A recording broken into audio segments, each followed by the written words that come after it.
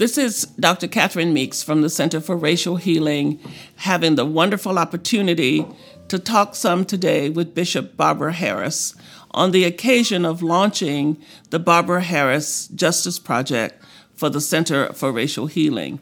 And it's been such a joy just to spend this kind of time with you, Bishop Barbara. And even though I've met you before, never really had a chance to have a conversation or to get into anything beyond just kind of pleasantries. So this is such a wonderful day for me, for you to be here. And thank you so much again for allowing us to honor you by naming our project after you, because it will really be good for us to have such a project to go out into the world with. Well, it is an honor and a privilege for me to be here and to have this bestowed upon me. It's something I certainly never would have anticipated, and it is a joy and an honor almost beyond expression. Well, I'm so glad that it's a good thing, too. And I wonder if you could just tell our audience a little bit about your own journey as a woman of faith and as a Black woman of faith and as a woman who went from being a priest in the Episcopal Church, and I think probably a lot of other jobs before that, to becoming the first woman bishop. Could you just say a little bit about what that journey was like for you? Well, I grew up in the church, and it's been a really continuous journey. I was confirmed when I was 11 years old, and at the end of my confirmation service, the recessional hymn was, "Go forward, Christian soldier, beneath his banner true. The Lord himself, thy leader, will all thy foes subdue." And I thought nothing could harm me in this Christian journey. I felt empowered at age 11, and I think that sense of empowerment has been with me throughout my journey. I aspired early on to be what we used to call a perpetual deacon. We now refer to them as vocational deacons. And I was convinced by two mentors that I really was called to priesthood, and that then became my aspiration. And as I was ordained priest, of course, never dreamed of the episcopate, because certainly at that time we had no women bishops or no dreams of women bishops. I say no dreams of women bishops because I think we just certainly were getting women into the priesthood, and it was my honor and privilege to be the crucifer at the irregular ordination of the first women bishops, first women priests in the church, which took place in my parish in Philadelphia. We certainly did not even envision women as bishops then. Yes, and what a wonderful thing to witness in your lifetime. Absolutely. To see things go from where it wasn't even something you would even think was possible, maybe, to actually seeing it happen. Yeah. And before you became a perpetual deacon, you worked in the secular world I was in the field of public relations, and for many, many years. And I did not become a a vocational deacon. I became a transitional deacon for 1 year before I was priested in 1989, I believe, 1979, I believe it was. And if people haven't read your book, Hallelujah Anyhow, they won't know your story about the circumstances around your consecration and kind of some of the challenges that you had because you were a woman and also a Black woman.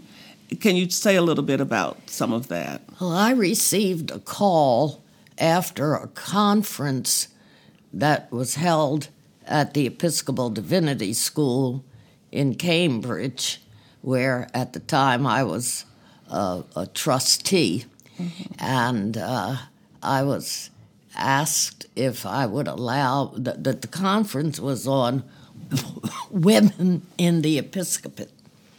And I was asked at the close of that conference if I would allow my name to go in for the nomination of for a suffragan bishop of the Diocese of Massachusetts.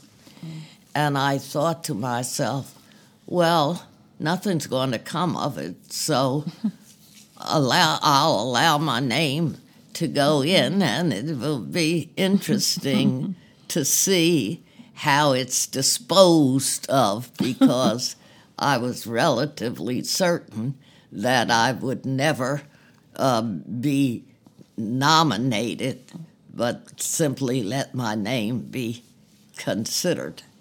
And so I said yes. And when the slate of nominees was released and my name was on it, I thought to myself, well, this isn't going anyplace, but it's fun to be considered. And as I became one of the finalists and visited Massachusetts to meet with those who would be voting in the election, I thought, I'm never going to see these people again in life, and so I can say exactly what is on my mind, which is what I did. And after I was elected, people said to me, you were the nominee who gave us honest answers and did not tell us what you thought we wanted to hear. So, and God played a trick on you. Absolutely. Because you thought that it wouldn't go in any place, and God had plans for you that were beyond your own imagination. Absolutely. Yeah. And that is one of the joys of being a Christian servant, that God has things in store for you that you don't anticipate. But if you remain faithful to what you think is your calling, either ordained or lay, if you are faithful to the ministry and vocation to which you feel called, God has wonderful surprises in store for you. Well, I was really fascinated to learn that they wanted you to wear a bulletproof vest to your consecration because of the fallout around your being a woman and being a Black woman, being consecrated as a bishop, and you chose not to do that. Yes, I declined to wear a bulletproof vest. I thought, if some fool is going to shoot me, what better place to die than at an altar? Yeah. and it seems to me that kind of goes back to your 11-year-old girl courage and faith that followed you through your life up to that point, that made you know that you could trust God to take care of you either way. Absolutely. Which is what faith is basically about, I think. So you've had a chance to see a lot of things change in the Episcopal Church. What are some of your thoughts about where we are now compared to where we were in terms of women and women being empowered to be leaders in ways that we deserve to be? Well, certainly, I never dreamed that women would serve as bishops, and it has been a wonderful experience to see women called to roles of which we never dreamed. It was certainly something to see women emerge as priests, and then to be called and see other women called to roles, to the role of chief pastor and shepherd, has been an amazing kind of revelation of what God has in store if we remain faithful. Roles and ministries beyond our wildest dreams. Yes, yes. And that's what it has been like to experience seeing women emerge as priests and as bishops. And just in the last 2 or 3 years, I think there's been 5 diocesan African-American women bishops, and which is, I know that Bishop Jennifer Baskerville Burroughs was the first, but then yes. in the last 2 or 3 years, we've done 4 more, which is really fascinating. Actually, we now have, I believe, 5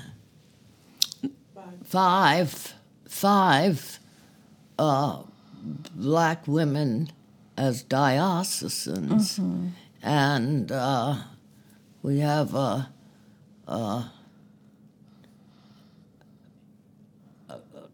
total of 7 black women bishops, but then we also have experienced a number of elections of women, white women as well. But it's certainly been fascinating to see 5 black women emerge as diocesan bishops. Well, and that's encouraging.